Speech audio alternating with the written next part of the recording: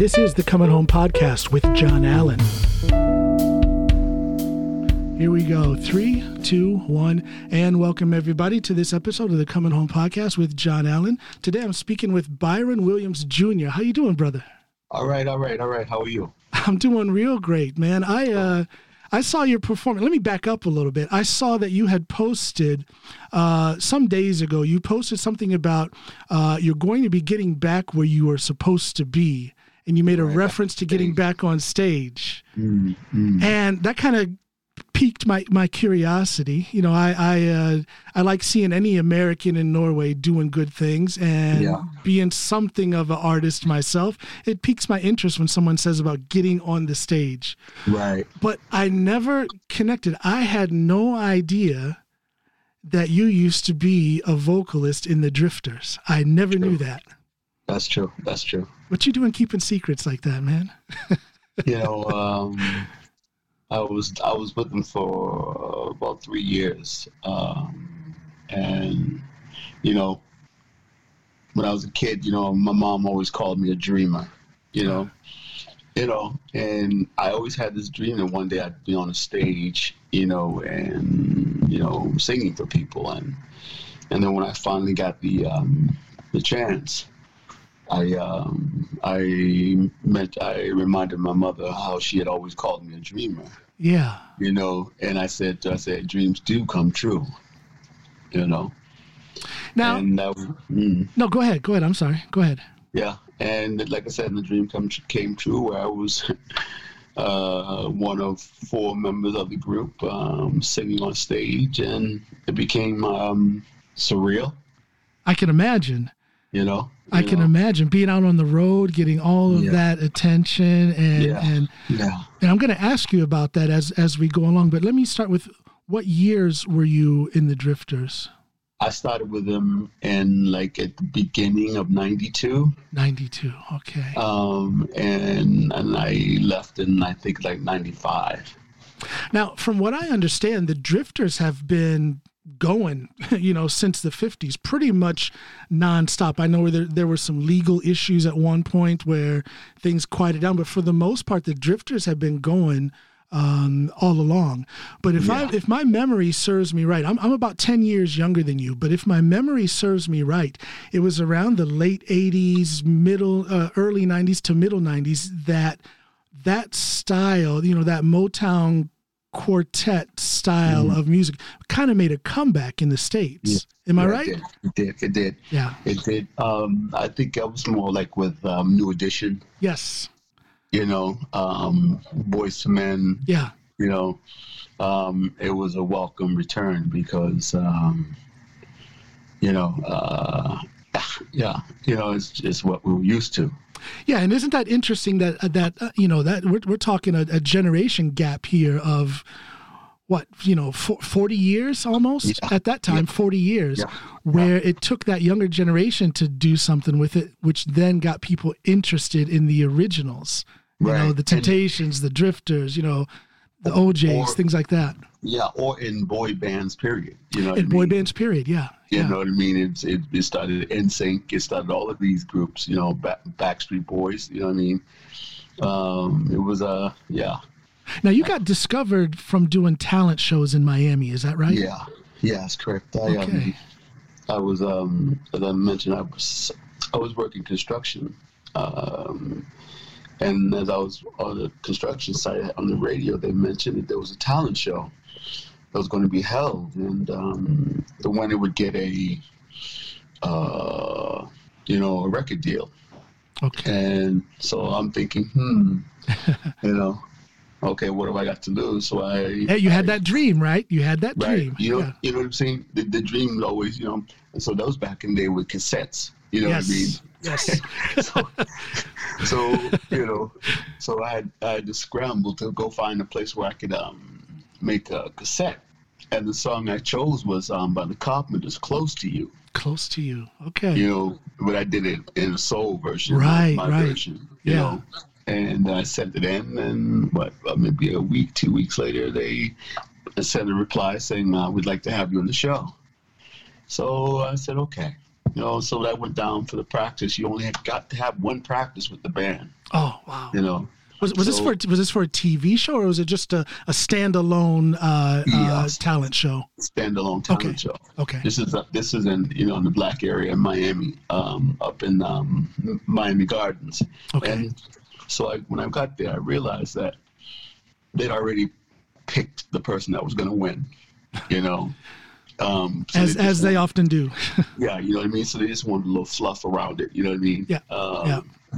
And back then, my girlfriend, my daughter's mom, oldest daughter's mom, I said to her, well, I don't see me winning this, but I'm going to sing the hell out of the song for you. And I sang Superstar by Luther Vandross. Oh, there you go. There you go.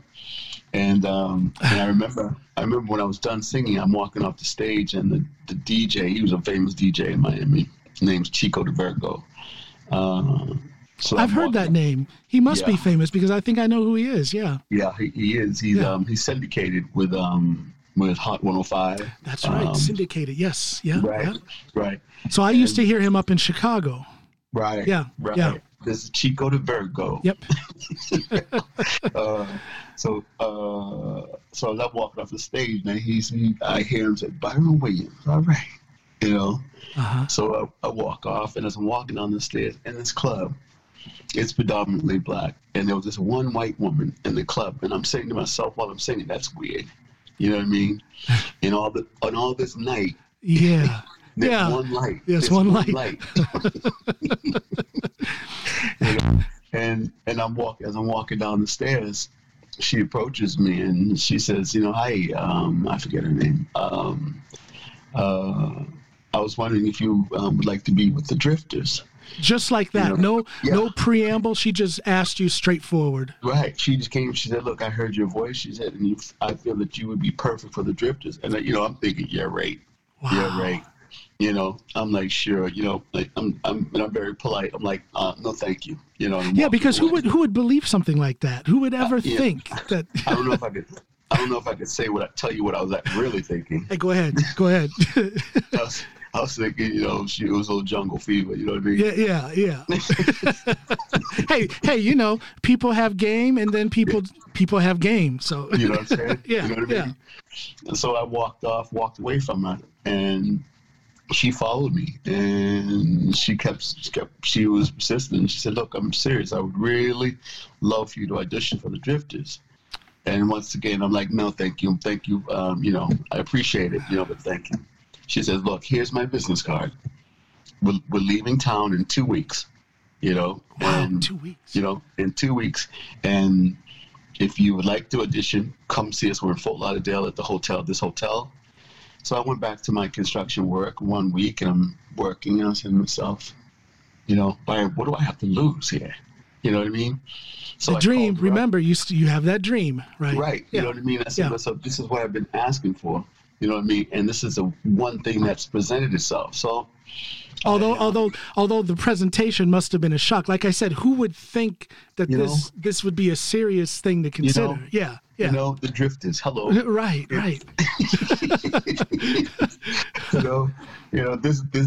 These were guys. My father's a singer, also was a singer. You know what I mean? He had his band, his group in Miami. Okay. And I heard him singing a lot of songs. So I'm thinking, what are the chances of me, being with the Drifters?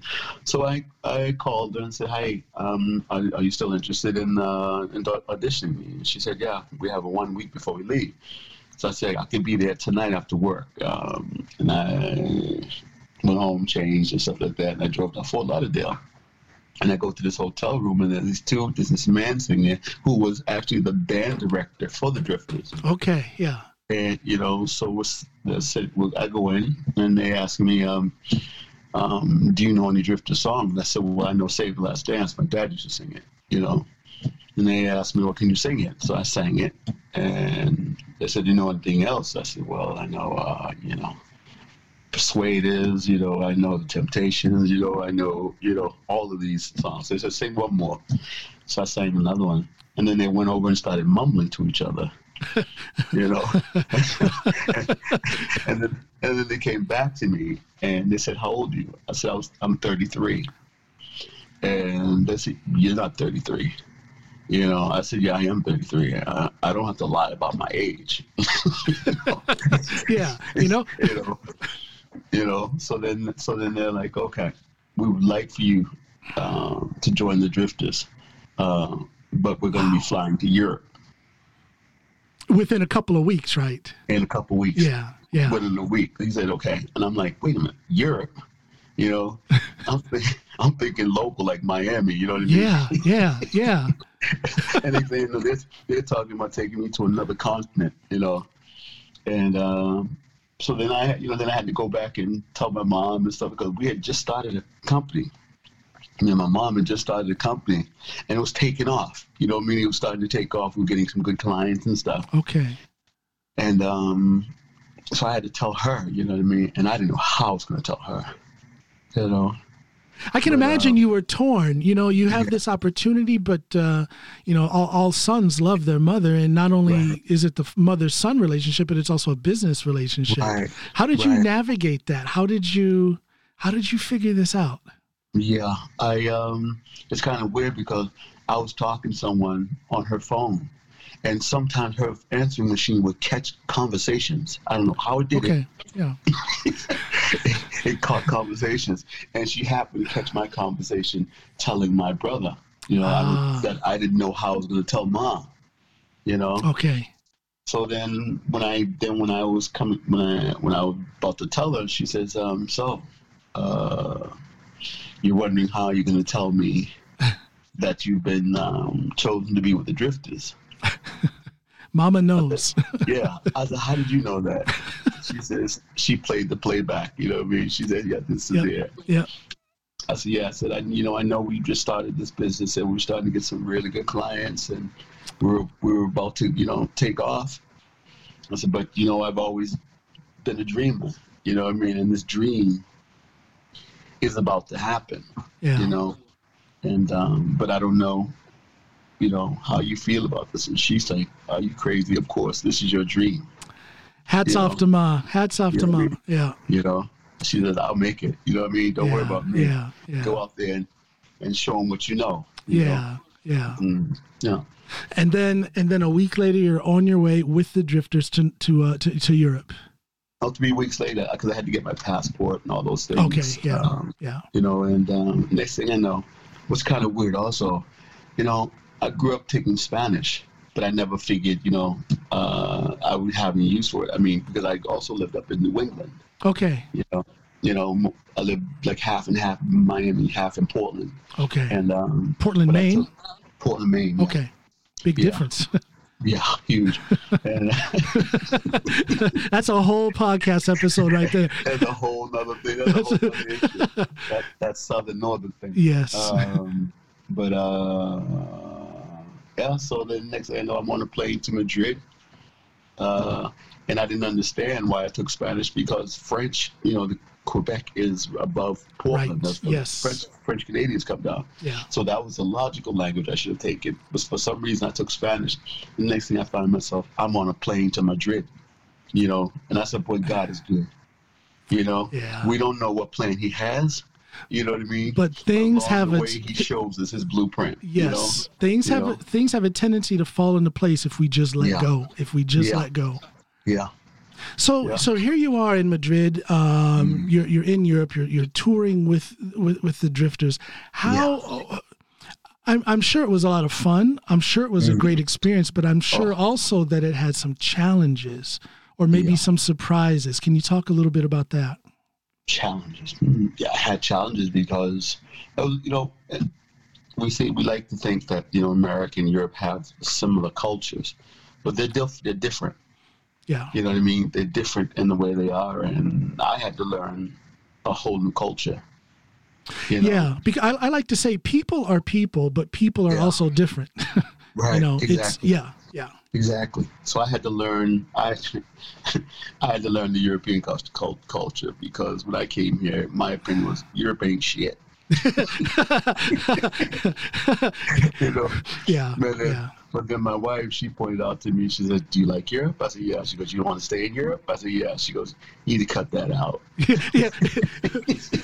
if you want to have any friends, if you want to be liked, that you need to knock off. You know, that was a typical American. You know, and we come in with the shit, and you know what I mean. Yeah. But then, that was different. And also, when I got with these guys, I mean, they were much older than me. You know what I mean? And here I am, a 33-year-old. I literally had to show them my license to prove that I was 33. You know, and I remember seeing you on The Voice the other night, last night, and we're gonna talk about as well. But I saw the commentator made a comment about you don't look your age, and then Yosef came with my favorite phrase, "Black don't crack." So for real. So you look much younger than you are. So I can only imagine how young you looked when you were 33. Yeah. They said to me, you know, "Do you have any proof?" I said, "Look, I'm not that old where I have to lie."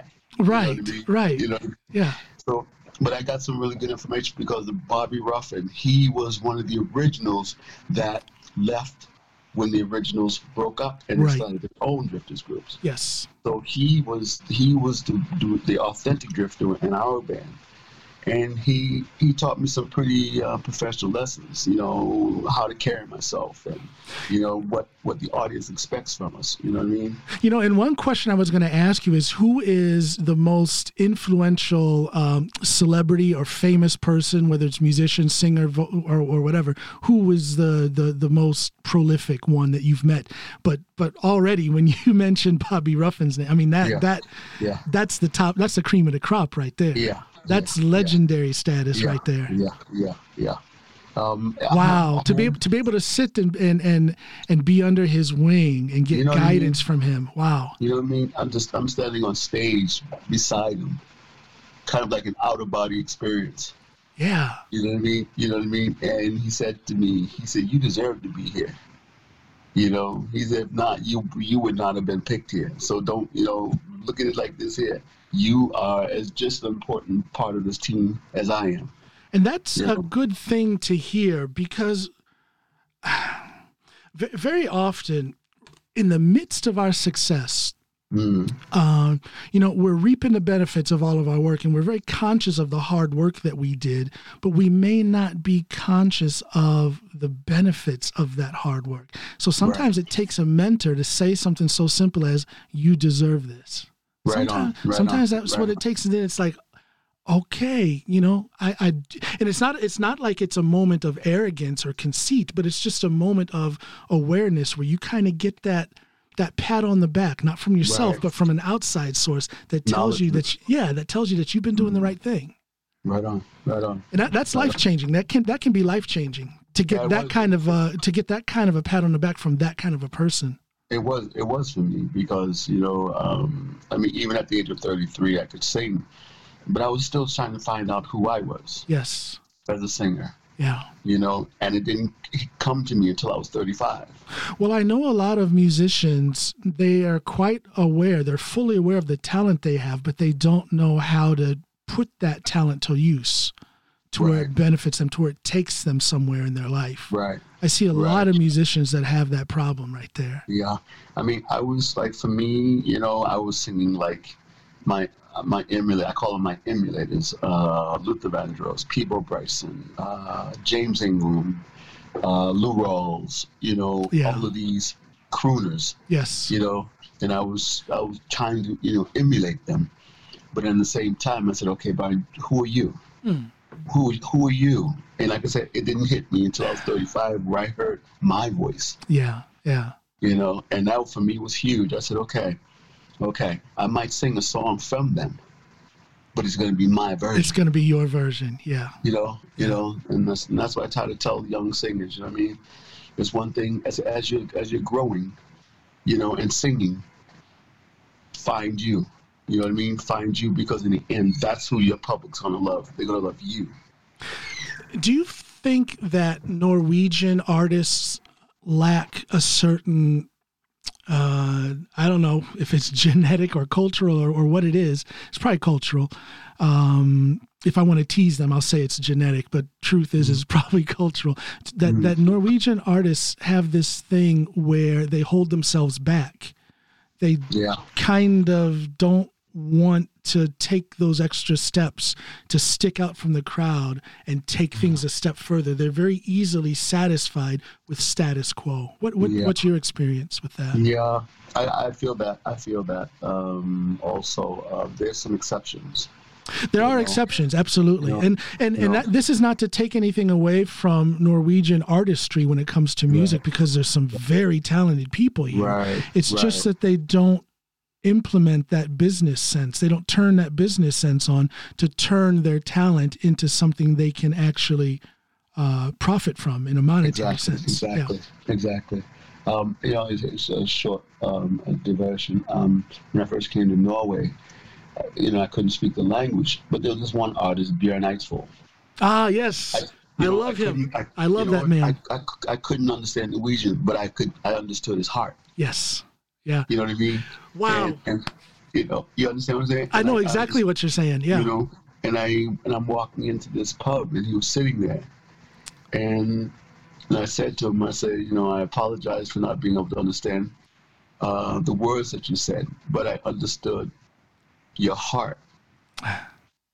And he said to me, he said, wow. He said, well, thank you very much. I appreciate it. I said, for real. This is for real. And I walked off, I said yesterday on the telephone with you that I see that you and I have a lot of things in common. Now, when I met my wife, I met her back in the States, and we actually got married there and lived there for about 18 months before we came here. But I remember when I first met her, and we'd be out driving around or whatever, and she would pop in this Bjørn Eidsvåg CD, a live CD. And of course, I didn't understand Norwegian back then. I had no reason to. We were still living in the States. Yeah. And it was almost the exact same experience as what you just described. I didn't have a clue what he was saying, but his music moved me. There was something in it. Yeah. And then later on, after I came here to Norway, my brother-in-law, as a joke, he told me, he said, if you want to learn proper Norwegian, listen to this band. And he told me about the Hellbillies, who of course, the Hellbillies, who of course sing in Norwegian, but in a very exclusive dialect of Norwegian. So as a joke, he told me that, listen to this to learn and I really didn't have a clue what they were saying. But again, the music moved me. Yeah. So there's a lot of talent here in Norway, but again, I find in case after case that they are holding themselves back for whatever reason. They're not willing to take things a step further to get into a more professional position with their music. Yeah, true. But if you think about it, they don't have to. That's true. It's a different market here. Yeah, it's a different market here. They have great lives. Yes. In the States, it's I call it the crabs in a bucket syndrome in the States. You know what I mean? Where everyone's trying to make it, someone's pulling you back. Here, it's not like that. Everybody has a fantastic life. They have a hit. It's like. But then again, you've got the crabs in the bucket atmosphere in the States. But isn't it also because it's a much wider market? Here in Norway, if you sell 25,000, or if you have 25,000 downloads, I almost said if you sell 25,000 copies, forget about that. Nobody's selling CDs. But if you have 25,000, that's the old days. That's the old days. Yeah. Let me get into modern times here. But 25,000 downloads on a song, you're doing pretty good. Back in the States, 25,000 downloads, you're a failure.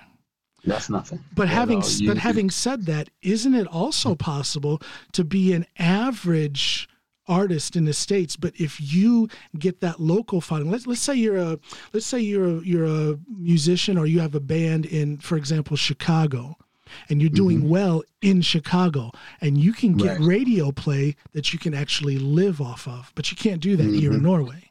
So it's kind of a give and take thing. Yeah, crabs in the bucket. Right. But some of those crabs that only get halfway out of the bucket in the States can still do okay financially. I know so many singers in America, dude, that are awesome. Yeah. Awesome. Yeah. You know what I mean? But they're not getting heard. No. You know what I mean? Because, and it's, It's amazing. I was with one of the singers in the Drifters, Billy E. Thompson. Fantastic singer. You know, back in the 70s and stuff like that, he had his hits and stuff, but he never made it. But you hear his voice, dude, and you say, wait a minute, his voice is just as good as any of those that was out there. Yeah. But he just didn't get the break. Is it really who you know? Is it really that's what it boils down to? Yeah. For real. It's not what you know. It's who you know. It's who you know. You have that connection in the radio business, maybe, or you have that hotshot manager that can open the doors. Yeah. I agree. Huh. I mean, but for me, that was the reason. That was another reason why I went to The Voice. Yeah. Tell me about this. Okay. So first of all, when did you come to Norway? I came to Norway in 1998. Wow, you're old school. Yeah, I'm old school. Okay, I came here in 2002, so I was right behind you. But I went that far behind. Yeah, you know. So you come to Norway now. Before we get to The Voice, did you do anything with music or singing when you first came to Norway? Did you have that in mind that you were going to pursue that? Yeah, I went when we came here. I think it was 6 months later. My wife had got a job in Lillestrøm, so we moved to Lillestrøm and got an apartment. And there was a band there called the Black and Blues Band that was pretty well known in Lillestrøm, Strømmen area, in that area, Romerike. And so I was became the lead singer for them. Now, what kind of music was it? Blues. Blues, okay. Yeah, it was blues. Yeah. Okay, you gotta wait. Yeah. And so I started singing with them. It was a full band with horns and everything. It was nice. It was a nice band. Yeah. It was a really nice band. And I sang with them for 3 years. Okay, so you were able to jump into it right away then. Yeah. And then I started my own band after that. Okay, and what was that band called? What's that band called? It was me and a keyboard player, drummer, and a saxophone player and stuff like that. Yeah. So we started like that. Do you have any music out there, any solo music out there that we can find on Spotify, YouTube, or anything like that? Yeah, I did a couple songs with a group called Suez Lights. I saw that. That was almost like a dance music type of thing with electric music, which was a great combination with your soulful R&B voice on top of that. Exactly. I listened to that song today. I do my research, I do my research. Exactly. Okay. I'm gonna keep talking with you, right? We're gonna take this. We're gonna take this to my car because I gotta take my daughter to work. Oh, but, okay. Doing the family thing. We'll keep talking. Keep talking. Doing the family thing here. Okay. So you come to Norway. A couple of bands that you got involved with. Now, from going from that to doing an audition for The Voice. Right. Is a pretty significant step. What led you to thinking about going on The Voice? How long did you hold on to the thought of it before you actually put it into action?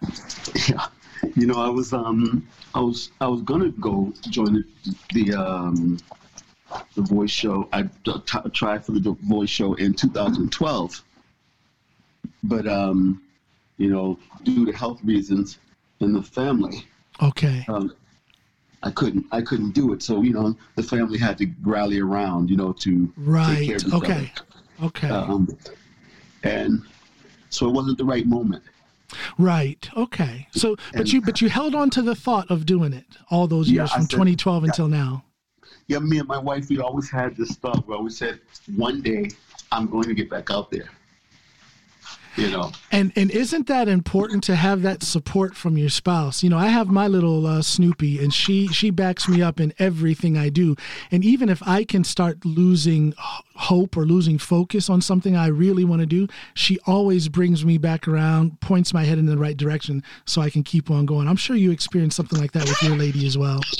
Yeah, I think it helped me because my wife met me in my environment of singing.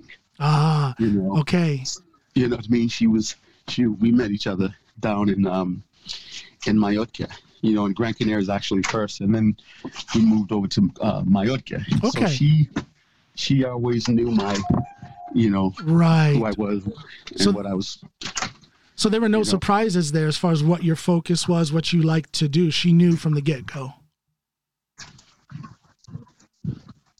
Exactly. Yeah. You know what I mean? And so it was, and we had kind of an agreement where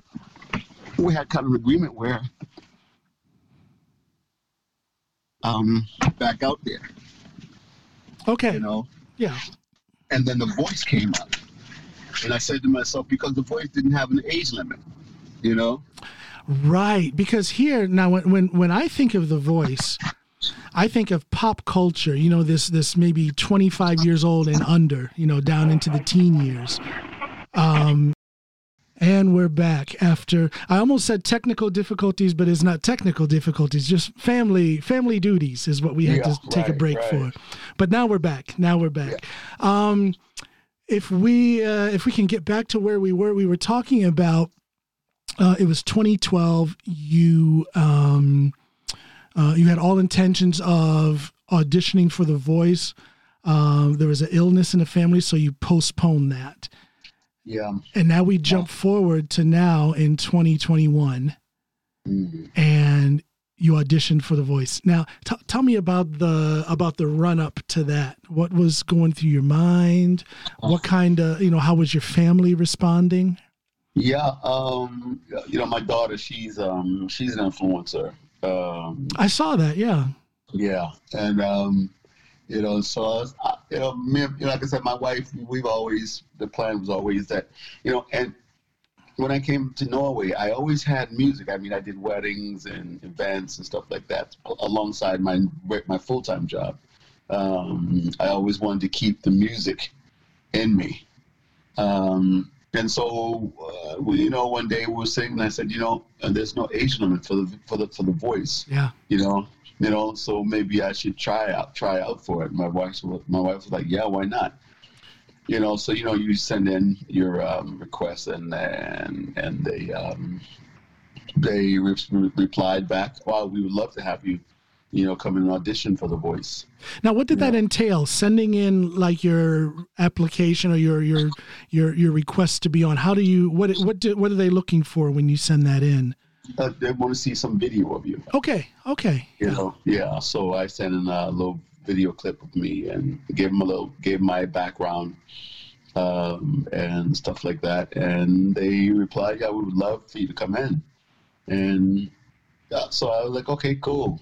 And when I go in, there's these 6 people standing there, not standing there, and on a panel, 6 people panel, and it's kind of intimidating.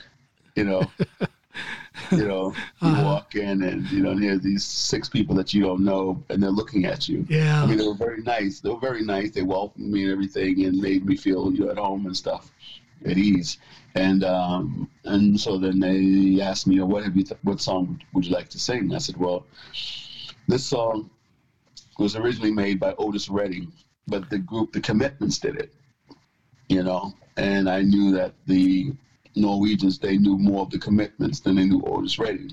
Yeah. So I took the song, and I did the song, and then I noticed that all of a sudden they had kind of sat to attention. You know what I mean? They heard something they like, and I heard the word "oi." Oi.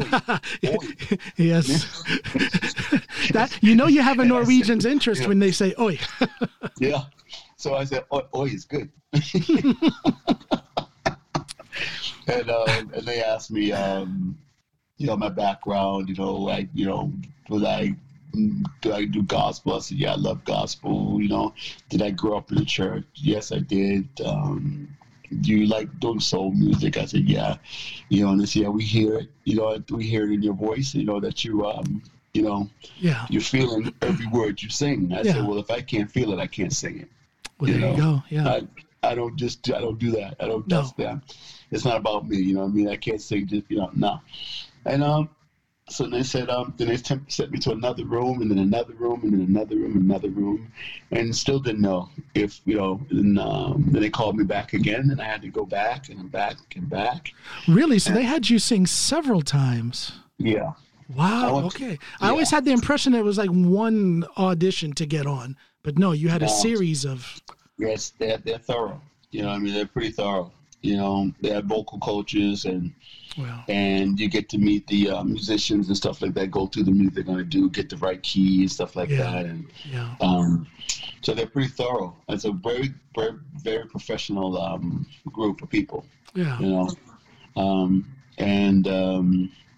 then I got the message, that I was going to be on for the Blind Audition. Yeah. So that was cool. Yeah. So you're still holding on to that dream that you had when you were a child. You have that dream when you're a child. You get into you're singing professionally, with a legendary group. And then you probably had a period, I'm guessing, you had a period from when you quit the group until you moved to Norway where you probably weren't singing professionally, or were you singing all the way up until you came here to Norway? No, it was kind of crazy because I remember the day that I had really, where I felt that I wanted to leave the Drifters was, here was a reason why, because these guys were older and they had families. But every time we get together with their families, they were like strangers. Really? You know? Yeah, because they hadn't seen the kids and stuff. Of course, being out on the road, yeah. On the roads, and I'm watching this and I'm saying, and I go home and I say to my girlfriend at the time, I said, I don't want that. You know what I mean? I want, when I walk in, I want them to know me. You know what I mean? I want them to feel at ease with me. You know what I mean? Yeah. And so then, and she was an air hostess. You know what I mean? She was an air hostess, and we said, there's got to be more to life than this. Yeah. And when I went to the group and I said, fellas, I think I'm done. And they were like, are you crazy? You know what I mean? Are you crazy? The life you have here, you're going to give this up? And I said to them, I feel that there's something better out there for me.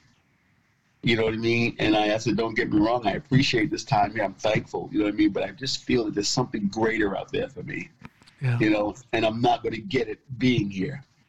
Interesting. That takes a lot of self-examination and honesty with oneself to come to that conclusion when being faced with ending something that is so prestigious and lucrative as being a singer in the Drifters. Mm-hmm. Yeah, it was. But you still chose the actual thing that is really going to make you happy, as opposed to the potential fortune and the definite fame and recognition. That's interesting. That says a lot about your character.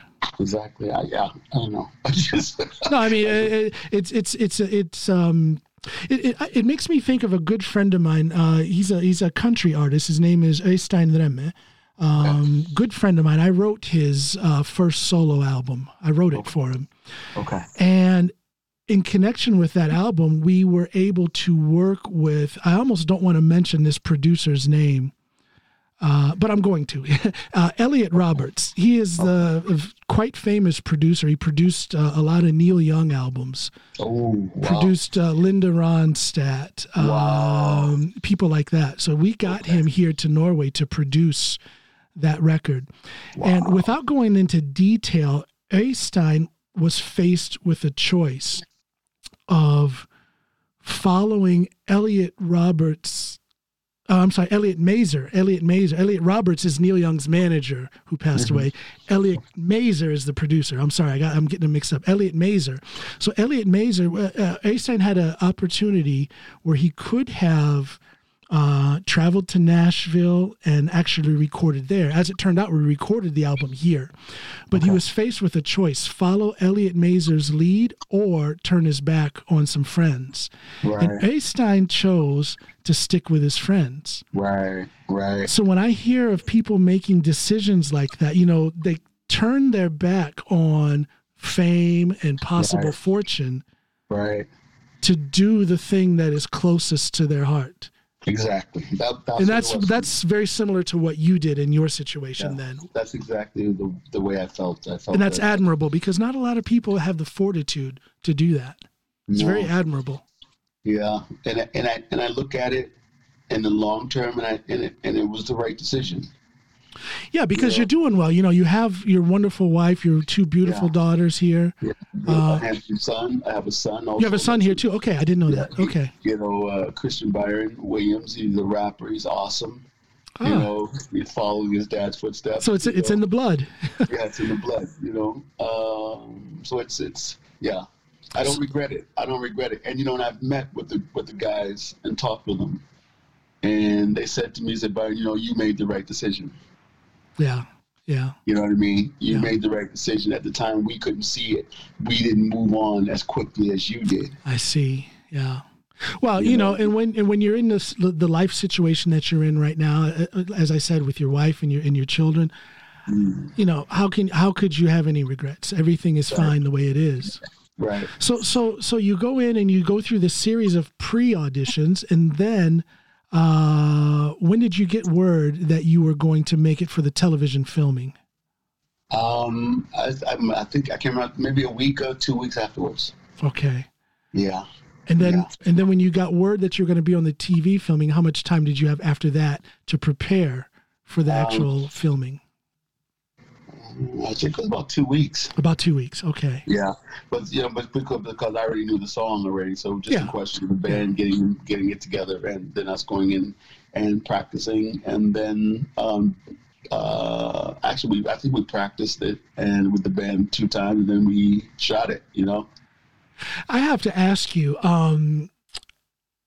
did you get the opportunity to speak to the judges off camera? No. You didn't? Okay. Because I was going to ask you about Espen Lind. Okay. Because when I first came to Norway, he is one of the first Norwegian musicians that I heard anything about. I'd actually heard about Espen Lind before I came to Norway. He had a couple of semi-major hits in the States in the middle 90s. True. And I'm asking you this about Espen, and I don't know, I don't want anybody to hang any dirty laundry or anything, but I got a little provoked by his comment after you sang. Okay. It was almost as if he was saying that you were not, and I'm thinking, okay, and here you are, a former member of the Drifters, and then when you sang, and I have to tell you, when you sang on TV, what a performance! Hats off to you, brother. It was beautiful. Thank you very much. And then after that, Espen had to play the bad guy, and he said something to the effect that you're not polished, that you need to be careful not to just sing in one genre of music. And I'm like, what is this son of a whatever talking about? I think a lot of people had that opinion. You know what I mean? My jaw hit the floor because he's I don't know. So I was just wondering, was Espen Lind really a jerk? Because he came off as a jerk when he. I mean, a lot of people that saw that, they were kind of saying to themselves, well, he used up 30 seconds of saying nothing. Exactly. You know, and I'm like, come on, Espen, you're one of my minor heroes, if that is such a thing, one of my minor heroes, and this is the response you had to give. Oh, man. But in the same note, I understand what he was trying to say was, you know, don't find yourself in just one genre. You know what I mean? Sure. But then I'm thinking to myself, this is the song that you've heard me sing. You haven't heard me sing anything else. Well, exactly. But I guess I was disappointed because I think his response lacked a certain amount of professional observation. Right. I'm not like a musical genius, but I am a musician. I am a vocalist, and I can hear with my less than professional ear that you have a voice that would pass well with any kind of rock, even pop. You know, here you were on this electric dance song that I heard on Spotify today. Yeah. So I was just disappointed in Espen Lind's summation of your performance. I was very disappointed. I don't know if you saw the expression on my face when he was talking. Yes, I did. You know, my expression was, you know, pretty much, well, you haven't given me any, you know what I mean?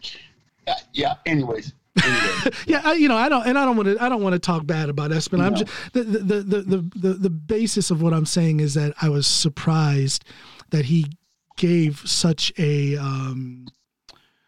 such a consequently negative feedback to your performance. I was shocked. On the other hand, we have Yosef, who just loved you to death, and so how's that going to be working with him going forward? It's hard for me to say the name Mutamu, and I call him just Tom. Yeah. Because I have difficulty saying that guy's name, but that's why I call him Tom. Yeah. I mean, he was genuine. You know what I mean? He saw in me possibilities. Yes. Yusef sees in me possibilities. Yeah. And as I thought about it, I said to myself, who do I have the most in common with? It's Yosef. Well, and I saw that right away. I was sitting there watching that episode with Snoopy, and we both looked at each other and said, he's going to go with Yosef. Mm-hmm. Yeah. My wife calls it, it's kind of funny, my wife calls it black privilege. You know what? In this case, there is such a thing as black privilege. Yes. You see what I'm saying? She says, Byron. You tell your wife. Tell your wife I'm right there with her. I understand. She says to me, Byron, here's an opportunity for some black privilege. For my non-Norwegian listeners, the Norwegian version of The Voice has one of the judges is a black man. He's from Africa. Is he from Ethiopia? I don't know. I think Ethiopia. I'm not sure. A black man is one of the judges, and rapper. He's a rapper. Yeah, a rapper, and a good one, by the way, a very good one.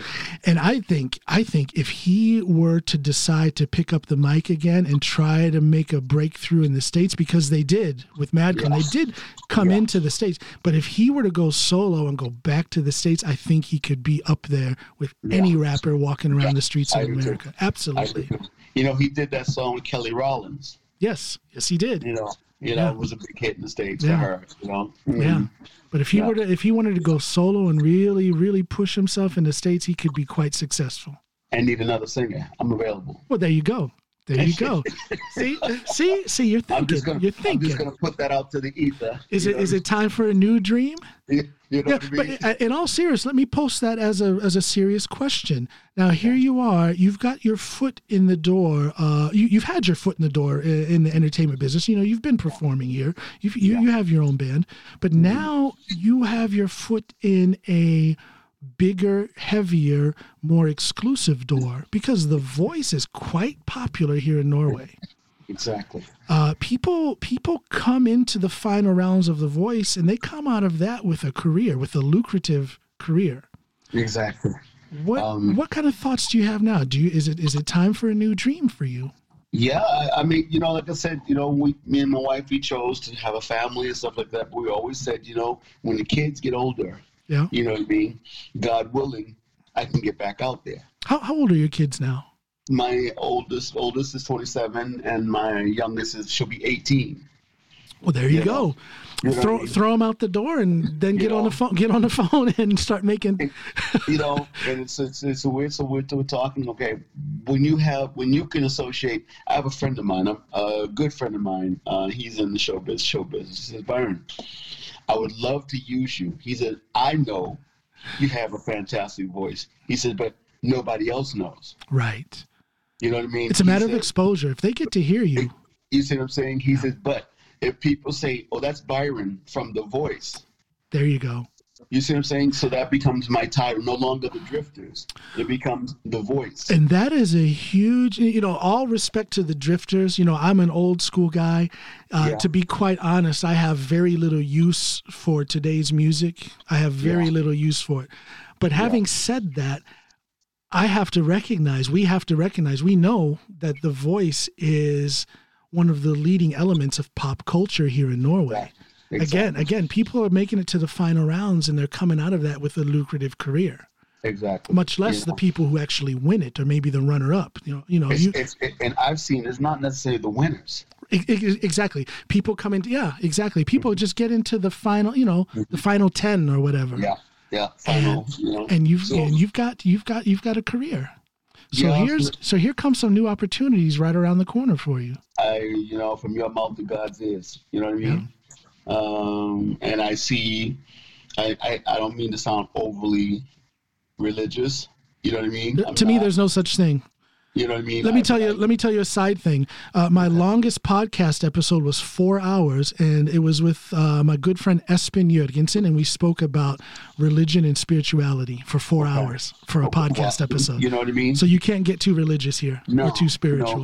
No. And I just see how things are lining up for me. You see? Yeah. I see that they're lining up for me. Amen. Amen. And I mean, 7 years I'll be retired from the company I've been working for. What kind of work do you do, by the way? I work for IT. Yeah. Software integration. Okay. You know. So you retire and it's playtime. You can. Yeah. Like I can just play. You know what I mean? Like, and that's why I try to just keep my health up. You know, exercise, try to eat right and stuff like that. Well, you look good. You don't look 60. You do not look 60. So I want to be like you when I grow up. Yeah. I'm about 9 years behind you. So yeah. So you know, I want to get up. They asked me at The Voice, what are your ambitions? I said, I want to sing for the Norwegian people. Yeah. You know, I want to go to that little hamlet. You know what I mean? Or this place. Yeah. Or that place. Yeah. And sing and or Oslo Spectrum. Of course, Oslo Spectrum. You know what I mean? That was my number one goal. But that involved me making my own music. You know what I mean? So then I have to put together something. You know what I mean? To create. Are you a writer? Do you write music? I write lyrics. You write lyrics. Okay. I'm a lyricist. I'm very good at the lyrics. Yeah. I'm not really musical. Do you have somebody you can collaborate with on the musical side? Yeah, I just started working with this friend of mine, and we just finished. Well, we're finishing up a Christmas song we just made. Nice. I waited. That is my favorite time of the year, Christmas, and I have a Christmas show, and I've always wanted to write my own instead of singing one from Peebo Bryson or Will Downing, you know, and all those singers. And I finally teamed up with this guy. This guy is so awesome. We get each other, you know, and the song is just found itself. We're going to finish it up, and hopefully that'll come out in October. It will come out in October. You know, because we're finishing up. But then we're going to start collaborating on some more original stuff. I have stuff that I've started, but I haven't finished. Yeah, and I'm thinking at some point I've got to finish them because people are going to ask for original. Well, I don't think I'm looking for collaborators also. Yeah, well, hey, we'll be talking then. Okay. We'll be talking for sure. Yeah. Well, you definitely have the voice to do whatever you want. You know, and like I said, I can hear in your voice that you can sing anything from old school R&B to modern R&B to soul to rock to pop. Yeah. I can even hear you singing over a jazz tune. So you have that voice that touches all genres, all aspects of musical entertainment. So I can see things happening for you, man. Thank you. Yeah. I appreciate that. Now, what's the next step? Now, like I said, last night I saw your first round. Mm-hmm. And except for Espen Lind's comments, everything went well. Now what happens? When do you, when are we going to see the next round with you? They let us know like maybe a week before. Okay. You know, and I think it's the duel. Yeah. I think it's called the duel. Yeah. So that'll be nice. It's nerve wracking. You know, I've been on so many stages, but this one to me was the worst. Not the worst, but the worst as far as nerves concerned. Now, why is that? Because you have this feeling that, okay, normally I'm singing to an audience and I see the audience, you know what I mean? And, you know, immediacy, you know what I mean? But with this, it's going out beyond, you know what I mean? To the homes, to the homes of the people, you know what I mean? So then this becomes, okay, you know? And then I just settled down and said, Byron, you know, you do what you do. Go do what you do, dude, and the rest will take care of itself, you know? I can remember here recently over the past year, I've been on Norwegian news, TV and radio. I saw you. Did you see that? Yeah. Yeah. And I remember the first time and the last time. Unusually enough, in between times I was on the TV, I wasn't nervous. But this last time and the very first time I was nervous because it was that thought of now everybody can hear me. But there could be potentially millions hearing me. But when I was able to close off that thought and just think, hey, I know how to talk. I know how to express myself. I know to engage in a conversation or debate. Just do that. And as soon as you can close off the audience, you're better off as far as your nerves go. But isn't there also something missing if you close off the audience? Because don't you want to perform directly to those people? Exactly. So that you got to find that middle ground, which can be difficult. You have to find a balance. I think it's due to my stage presence that I'm able to do that. You know what I mean? I'll find someone in the audience. I don't look directly, but I look in the general direction of people. Okay. You know what I mean? I don't get fixated on one or two people. I just look kind of. I canvas while I'm singing. Okay. Yeah. I look at it a little different if I'm up there doing stand up or if I'm singing, if I'm performing music. I tend to find that locking eyes with individuals cures my stage fright. Yeah. You know what I mean? For me, it is that actual connection. Hey, look at me, look at this. And then seeing them smile or making them smile if they're not. Right. That kind of distracts me from the fear that I really have of being on stage. So I don't know, it's different. Every once in a while, glance down, to take a barometer. You know what I mean? but Norwegian audiences are weird. Do you remember the club in Oslo? It's called Smuge. Oh, yeah, when I first came to Norway, I used to go there all the time. Now, I had a dream to perform there. I heard about Smuge long before I had any thoughts of coming to Norway because I heard people like, my musical heroes, people like Prince and Eric Clapton, people like that, if they performed in Oslo or even in Stockholm, they would go to Smuge to do do a surprise show. Yeah. So I always wanted to perform there. So I got the opportunity to perform there with my band. This was back in 2004 or 5, something like that. Nice. So, and this was I actually said that to myself. But one day I'm going to come and sing here. Yeah. Well, at that time, that was my biggest goal, was to perform at Smuge. So then I got the opportunity to do it. And, I'm all worked up. This is all original songs. It was an album's worth of original songs that I had written. I had a killer band with me. We were tight. So we get up there and we do the first song. Very light applause, and I wasn't really focusing on the crowd because I was so nervous. Yeah. And then we did this. It was a funky, get up and dance kind of song, and then it has this breakdown. So I stopped singing, and then the breakdown, the band is vamping, and I say, if y'all want to dance, it's cool. Come on, y'all. Yeah. And I look out there, and they're all just standing there staring at me with their arms crossed. And I'm like, wait a minute, this isn't working. Yeah. So we finished the show, and in the end, I ended up just performing for myself because I felt like the crowd wasn't getting me. Right. But then I get off stage and they mobbed me. It took me almost 3 hours to get out of the club because they loved it. Exactly. But they had this thing where they were like analyzing. They were like, they were. I'm recording. Yeah. That family in the background. God love them. Yeah. So it was a different kind of experience, and I've seen that from time to time here in Norway, where the crowd is very analytical, and it's to the point where I, as a performer, wonder if they're getting this. But then afterwards, they come with the feedback. Hey, I remember the first time I went out and singing, and I'm singing my heart out. I'm giving 250%. You know what I mean? and they were just sitting there. And they were just looking at me, but with no expression, I'm trying to get more and more. I've been like, what more can I do? I became they're hitting you with the famous Norwegian blank stare. Yeah, I became almost like I don't know what it was. I tried harder and harder. Yeah.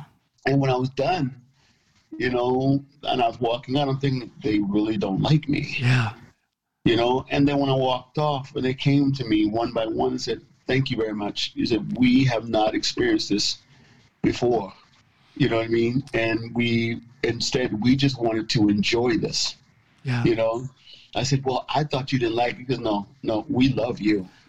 Isn't that something? Isn't that something? You know? It's just they have a different way of Yeah, I don't know. I don't want to say anything bad about them, and I do tease Norwegians all the time, but I think they are a different crowd. They're reserved. They're very reserved. Yes, but they will come up afterwards. Oh yeah, with the feedback. Yeah.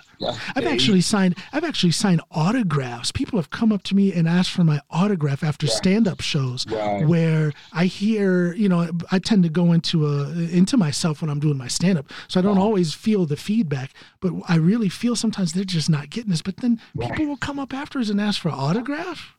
Yeah. It's like it's different here in Norway with an audience. I had to ignore. I had to remind myself. Yeah. You know, to Byron, that this is, you know, if I had like a group of people from England, you know, they're all, you know, in the mood, screaming, yeah. But the Norwegians were, you know, and I mean, I experienced that also in Spain. Whenever the Norwegians would come to the show, we would say to them, what countries are in the audience?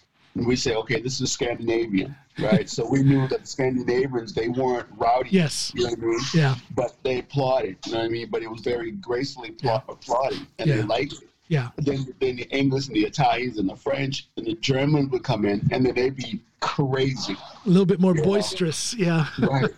So. Well, I got to tell you, Byron, I'm hooked on The Voice now. To be honest, I've never seen a single episode until I heard that you were going to be on there.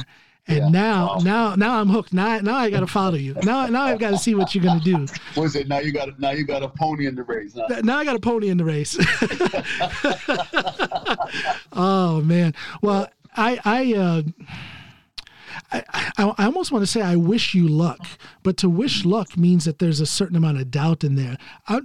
Just do your thing, man, and something is going to happen for you, whether or not you win The Voice. I think I can feel it.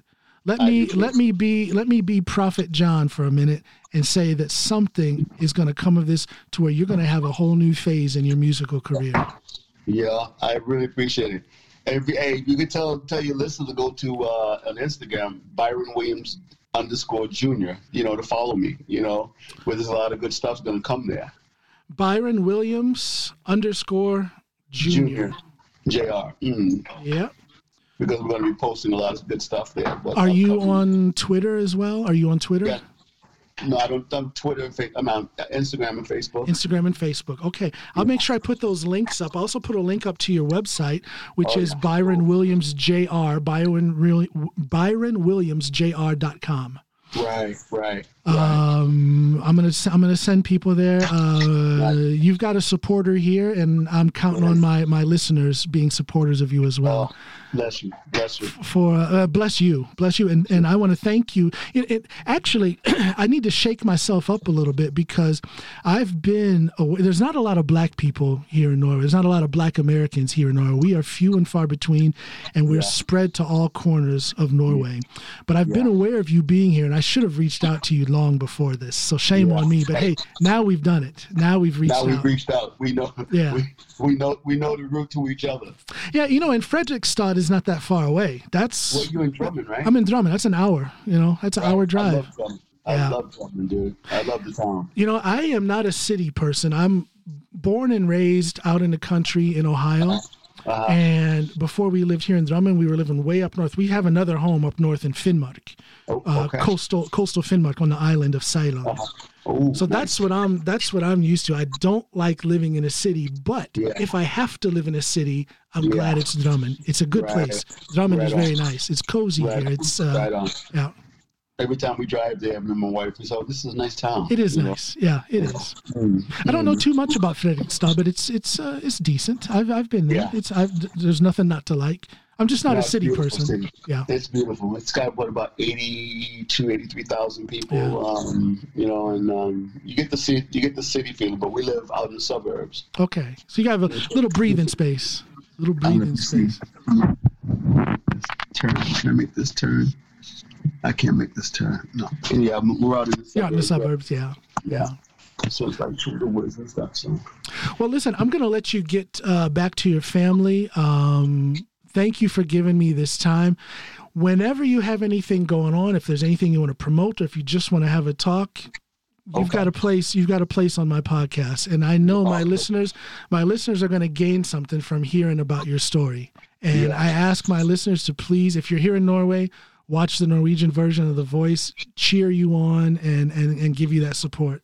Beautiful. Thank you very much, man. I appreciate it. Thank you, Byron Williams Jr. Take care. Have a good day. All right. You too. Thanks for listening, everybody. I truly appreciate your support. Go in on my website, johnallenpod.com, JohnAllenPod.com. And from there, you can see all of the different platforms where you can listen to my podcast.